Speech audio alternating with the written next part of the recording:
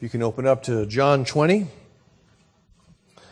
Last week we had, in a sense, the resurrection. I say in a sense in that we only covered the section where the body was missing. They didn't exactly know what had happened. And so today they're going to discover, or at least she's going to discover exactly what happened in the resurrection. So, picking up in verse 11, we'll read through 18. But Mary stood, weeping outside the tomb, and as she wept, she stooped to look into the tomb. And she saw two angels in white, sitting where the body of Jesus had lain, one at the head and one at the feet. They said to her, "Woman, why are you weeping?" And she said to them, "They have taken away my Lord, and I do not know where they have laid him." Having said this, she turned around and saw Jesus standing, but she did not know that it was Jesus. Jesus said to her, "Woman, why are you weeping? Whom are you seeking?" Supposing him to be the gardener, she said to him, "Sir, if you have carried him away, tell me where you have laid him, and I will take him away." And Jesus said to her, "Mary." She turned and said to him in Aramaic, "Rabboni," which means teacher. Jesus said to her, "Do not cling to me, for I have not yet ascended to the Father. But go to my brothers and say to them, I am ascending to my Father and your Father, to my God and your God." Mary Magdalene went and announced to the disciples, "I have seen the Lord," and that he had said these things to her. Let's pray. Father, we ask that as Jesus opened the minds of the disciples on the road to Emmaus, that he would open our minds, that we too might understand the Scriptures, that we might understand the reality of the resurrection, and therefore might know Christ more fully and ourselves more fully.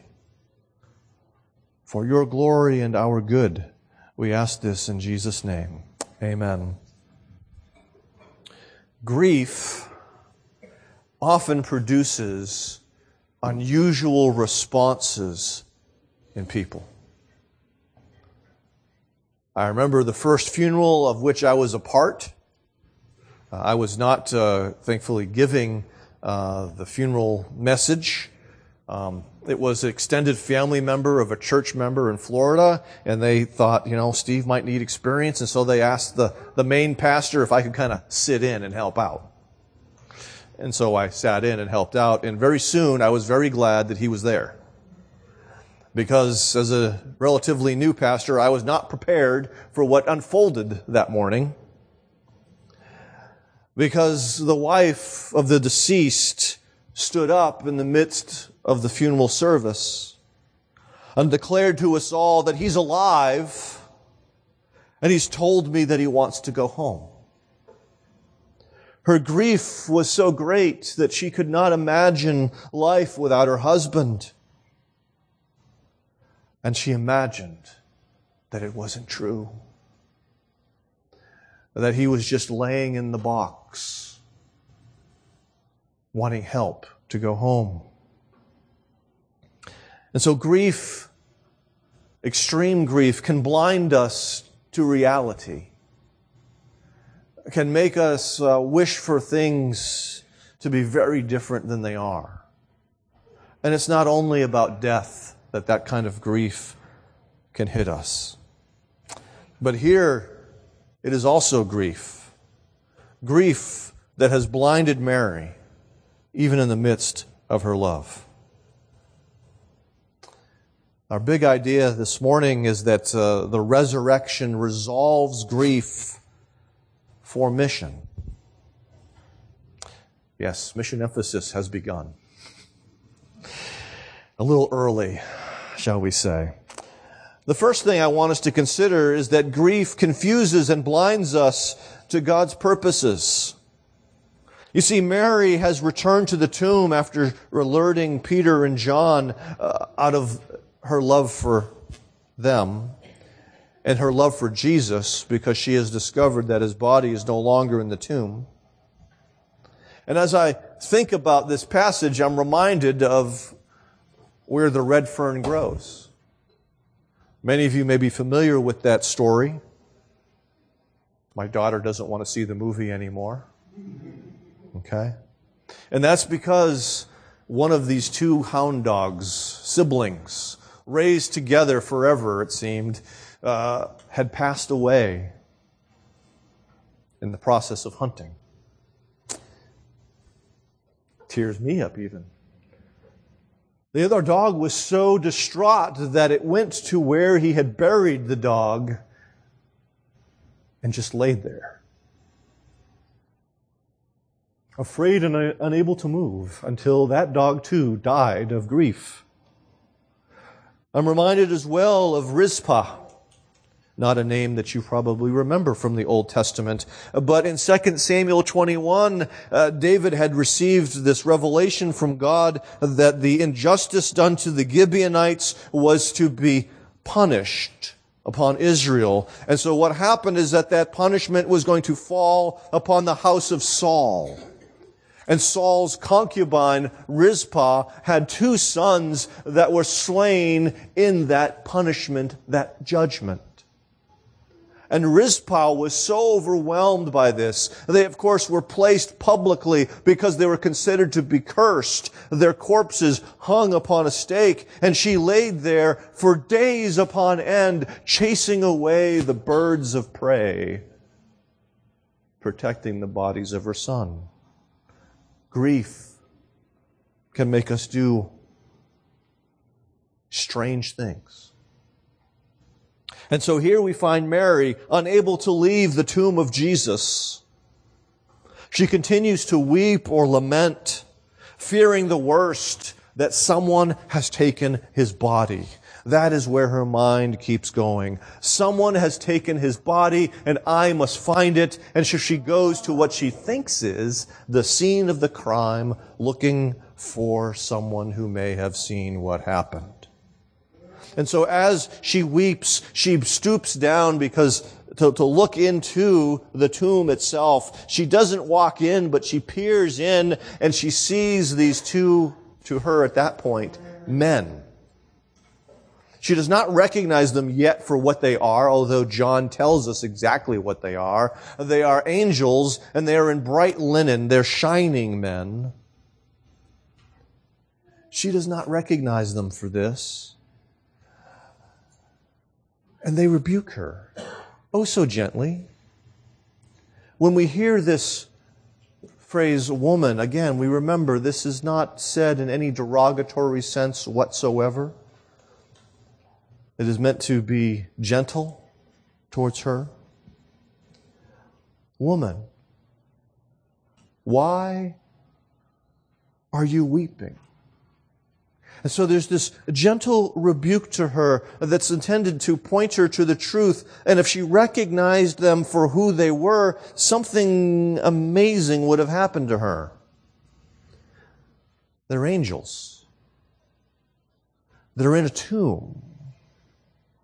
That should cause us to stop for a moment. Because tombs for Israelites, for Jews, were considered to be unclean. That if you went into the tomb, you then had to undergo ceremonial cleansing before you could participate in the worship of God. An angel who is pure more than any human being would not be found in an unclean, impure place. Something has happened so that which is normally unclean is now clean. And that something, of course, is Jesus resurrected. Jesus, who instead of becoming unclean when he touches the leper, instead the leper becomes clean. This Jesus has cleansed the uncleanness of his tomb by his resurrection. And there's this little hint there that she should recognize, but in the midst of her grief, she does not see. And it's understandable. She sticks to her interpretation of reality. She says, "They have taken away my Lord. Do you know where they have put the body?" And so she continues with thinking that Jesus, his body has been stolen. And as she's talking with the angels, what happens is that Jesus comes up behind her, but she does not recognize him for who he is. She assumes that because this is in the midst of a garden, that he must be the gardener and he might be the one who has taken the body away. Now, again, that makes no sense. It's a tomb. The body's supposed to be in the tomb. Why would the gardener come and take the body away? It's not logical, but that's what happens when we're grieving. We don't always think logically. She's unable to perceive that it is Jesus, and I'm reminded of Hagar, who, when she was cast out, she and Ishmael were in the wilderness. They were thirsty, and God, it says here in Genesis 21, then God opened her eyes, and she saw a well of water. Okay, that's the important thing. The well was already there. But in her distress and in her grief, she never saw the well until God opens her eyes, and then she went and filled the skin with water and gave the boy to drink. Jesus is right there before her eyes, and she can't perceive that it's him. And it's not just because there are tears in her eyes. And Jesus repeats initially the words of the angels, "Woman, why are you weeping?" And then he adds this, "Whom are you seeking?" Note, not what are you seeking? Whom are you seeking? She should recognize that she's not just looking for a corpse, but that she is looking for Jesus himself, not simply his body. This is, again, a mild rebuke similar to that which was given to Clopas and his companion on the road to Emmaus. "O foolish ones and slow of heart to believe all that the prophets had spoken." She has heard the words of Jesus. She has heard him speak of the reality of his coming resurrection, but she's not believing in his resurrection. She doubles down. She thinks that perhaps the gardener has taken away the body, even though she sees her Lord in the flesh. And I want us to remember that we all struggle to see God's promises when our eyes are filled with tears. It's not the physical problem, it's the emotional problem that blinds us to recognizing God's purpose and plan and providence. That we somehow forget everything he has said in that moment of sadness, and we think that God has stopped working, that God has gone on vacation, that we've somehow been abandoned or forgotten, just like Mary thought that it was all over. This must be my I'm reminded sermon, because I'm reminded of the lyrics from God Moves in a Mysterious Way. Ye fearful saints, and that describes Mary and often describes us. Fresh courage take. The clouds ye so much dread are big with mercy and shall break in blessings on your head. She's living in fear of the future because she thinks Jesus is dead, but there's a great, beautiful storm of blessings that are about to pour down upon her, even though she doesn't know. God is not limited by whether or not we believe he's at work. He continues to work despite the unbelief of the saints at times. It's hard for us to live by faith instead of by sight. And she's struggling with that very thing at this time. And so we see that though grief blinds us to God's promises, it doesn't mean that He Himself has stopped working. Perhaps you are there. Fresh courage take, my brother or sister. Secondly, we see Jesus resurrected, though not yet ascended. See, Mary wasn't the only one who didn't recognize Jesus. We noticed, I mentioned Clopas at the end of Luke's gospel was also one who didn't recognize. And there's something dissimilar about Jesus, dissimilar enough that they wouldn't immediately recognize Him for who He was. Paul alludes to something like this in 1 Corinthians 15 when he talks about the resurrection, and he says that there are heavenly bodies and earthly bodies. But the glory of the heavenly is of one kind, and the glory of the earthly is of another. And so he's trying to explain to the Corinthians something that is very difficult to explain. But that when you are resurrected, you will not be identical to whom you are now. There is a continuity and a discontinuity between your current body and your heavenly body. And so Jesus is partaking of a heavenly body at this point in time with His resurrection. And so there's an element of discontinuity such that it's not immediately apparent to Mary who He is. While bearing the wounds that He will show Thomas soon, we see that He doesn't appear to be utterly disfigured like you might expect Him to be as one who was crucified, because she looks at Him and thinks He's a gardener, not a walking corpse. Okay? We see, just as Hagar's eyes were opened, we see that Clopas' eyes were opened so that they recognized him. And so here we have her eyes opened when she hears one word, Mary. When Jesus says Mary, two things are going on. One, He knows exactly who she is. There's a continuity in His resurrected state, in that His past didn't cease to exist. His memory has not been wiped clean. He knows this disciple of His. He knows this person who loves Him. He knows this person He loves. She's not a stranger to Him.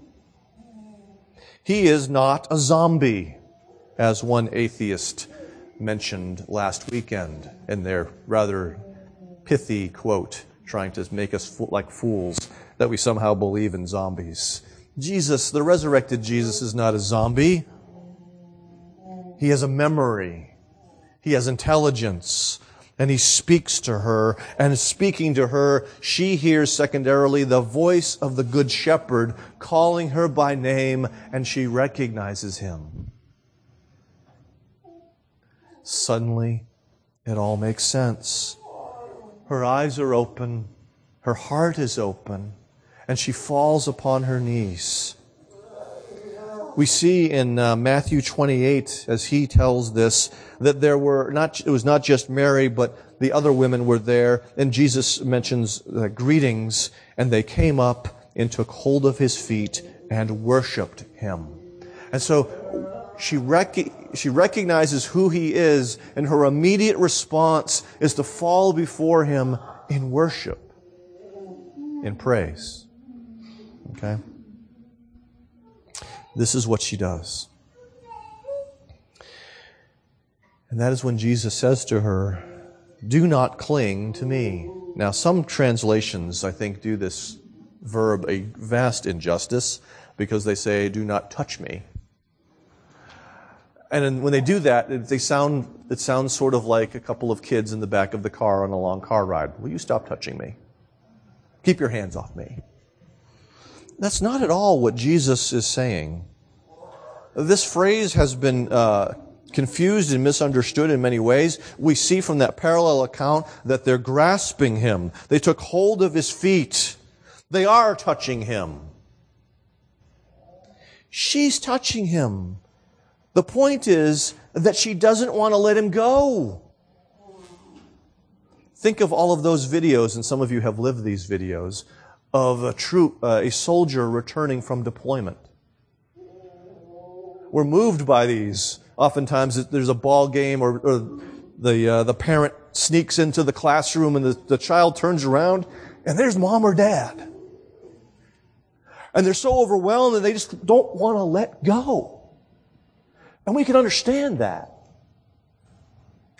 I can understand that. That's what this is like. He's unexpectedly there, and she wants to hold him because she has lost him and never wants to lose him again. She doesn't want to let go. And this is why Jesus says, "Do not cling to me." It's time to let go.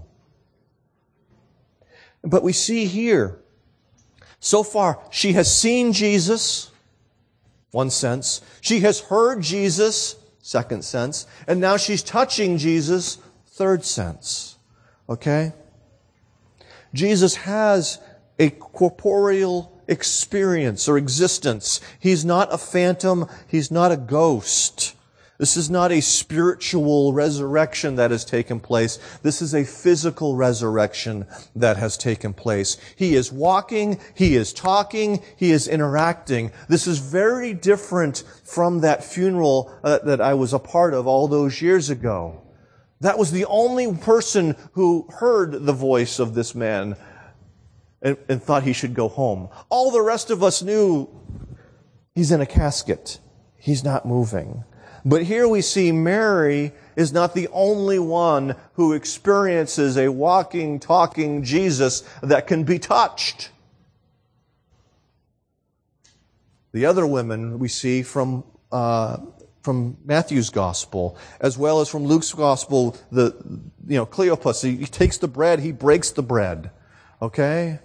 He's able to touch things, manipulate things. And as we're going to see here in John's gospel, he's going to appear to many of the disciples. And he's going to be heard. He's going to be touched. He's going to eat. This is a real resurrection. And John is providing proof of this post-resurrection Jesus, that it's not a hallucination. He continues when he says, "Do not cling to me." There's a purpose and a reason for, "I have not yet ascended to the Father." Now that phrase has brought about all kinds of strange theories, and I'm not going to regale you with these theories. I don't have time for that, nor do I have the inclination. But I will say that we should not believe that Jesus is in some sort of transitional state between his earthly body and his heavenly body, and somehow if she touches him, that she'll mess it all up. Okay? Like it's some big science experiment, or something like Agents of S.H.I.E.L.D., one of those Inhumans that touches something and then takes on the qualities of that or whatever. It's not what's going on, though some people have floated that as a reason here. He still has work to do for our salvation. He has done the sin-bearing. That work is finished. But he still has work to do. He must still ascend to the Father and thereby ascend to his throne, from which he will then pour out the Holy Spirit upon his people, that he might dwell in us and lead us and empower us in ministry. And so, the ascension is a necessary aspect of our salvation, one that we often take for granted. If you look for books on the ascension, you will not find many. I can only think of one written by a Puritan. That's how we've neglected this idea. Okay? It is there in the ascension that Jesus takes up his rule as Messiah and gives the Spirit to all who believe. So we see that Jesus appears to Mary because there is still work for him to do for our salvation. Third point is that Jesus honors overlooked people with a mission. You see, Jesus was not satisfied to reveal himself to her. He actually honors her by appearing to her first of all. That was very countercultural. Okay. Let's remember that a woman's testimony was not valid in court, but Jesus chose to appear first of all to a woman. Okay? John hadn't even mentioned Mary until the crucifixion. In the other Gospels, she shows up earlier, but here, that's the first time. It's like she's sort of parachuted into John's Gospel, almost, you know. She's an invisible person until all of a sudden, at the end, there is Mary. And so his readers, if they haven't read the other Gospels, would probably go, who in the world is this, and why is she so important? And yet, she is important. Unfortunately, within her culture, a woman, as I mentioned, was often looked down upon. This was the sort of ignored sex. And that is a part of the corruption of the fall. The world had forgotten that they too were made in the image of God. That women are image bearers just as much as men are image bearers. And so what we see here is that Jesus honors her with a mission. He says, go to my brothers and say to them. And the first thing we should recognize is that when he says, go to my brothers, he's not meaning his physical blood brothers. But he's speaking about the disciples, and something has shifted here. Because of his death and resurrection, they are now adopted sons of God, and he views them as brothers. They're different in the sense of my Father and their Father. He has a unique relationship with the Father as the eternal Son, but now we too are able to call him Father. My God and their God. He's always been face to face with God, as it talks about in John 1, and now he invites us through him to enjoy that same face to face kind of relationship with God. And so this amazing thing is revealed in that phrase, go to my brothers. But let's recognize that Mary here is a disciple. Lowercase d. She is not a disciple, uppercase d. She's not identified with the 12 that has now become the 11. She is not an apostle, capital A, but she has been given a message for the uppercase D disciples. Okay? Been given a message.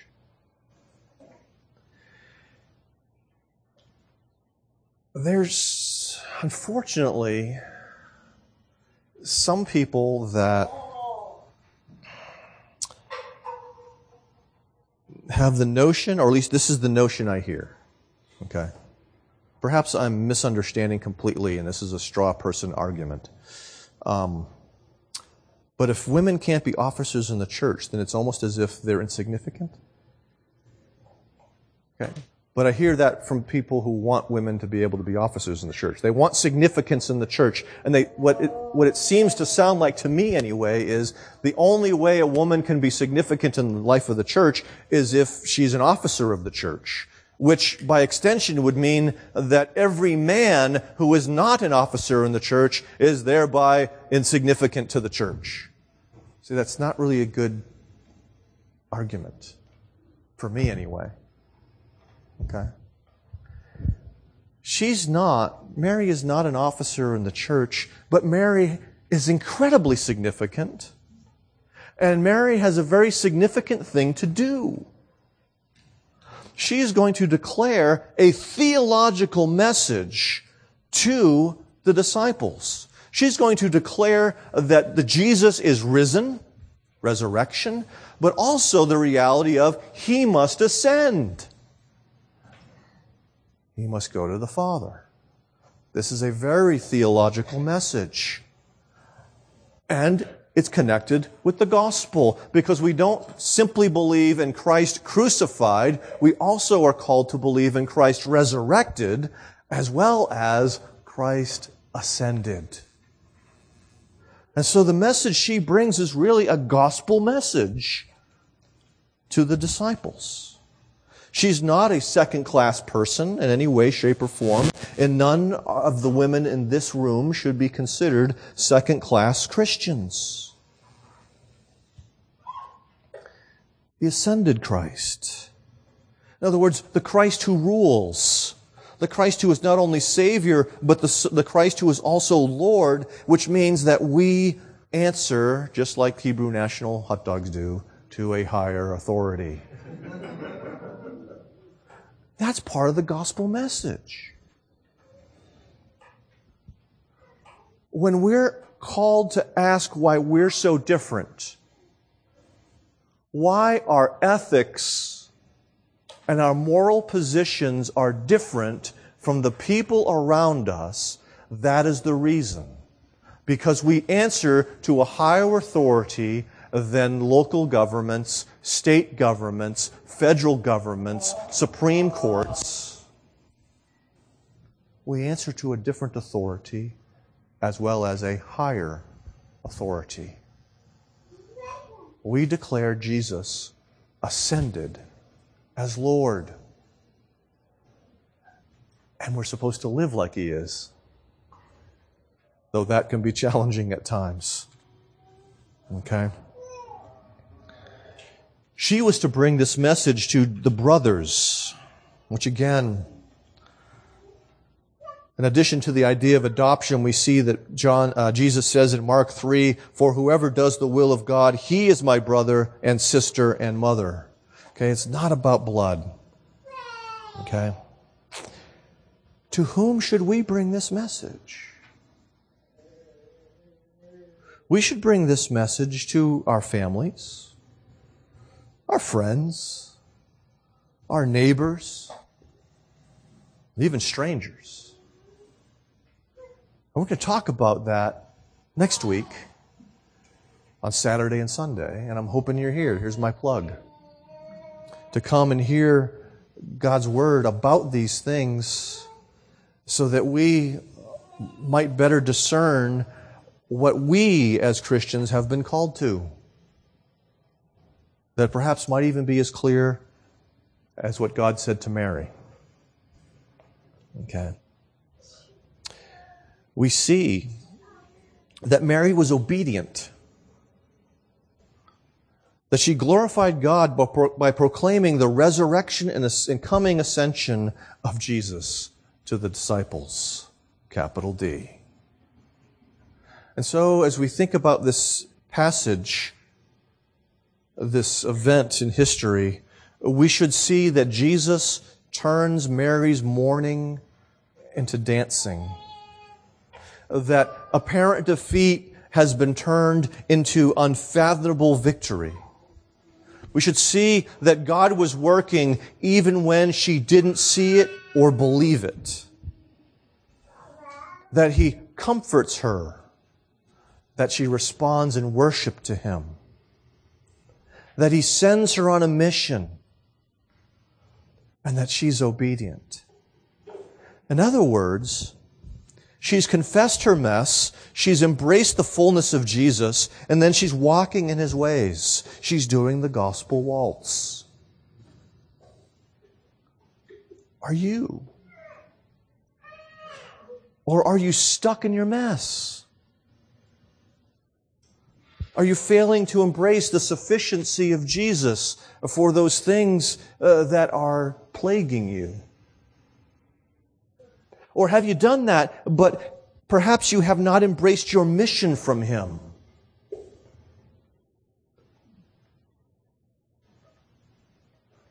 ponder these things and do business with Jesus as we come to the table this morning. Let's pray. Father, we thank you that this is found in John's gospel, and that John does what John always seems to do, is he narrows in on one person and discusses that person and how they encounter Jesus. But it's as if that person is every person. Just as the woman at the well was so much like us, and Nicodemus can be so much like us, here it's Mary. So, Father, I ask that for those who are mourning this morning, that you would turn their mourning to dancing. That you indeed would comfort them in their affliction, because they remember that Jesus is resurrected, that Jesus is ascended, and that even though it doesn't look like it, Jesus sits on his throne. And so comfort them with those truths, that they have not been abandoned, but they must wait, and you will reveal great things. You will pour out great blessings. And Father, be with us as a church as we seek to understand our place in this community, as we as individual and Christians and families seek to understand our place in our communities.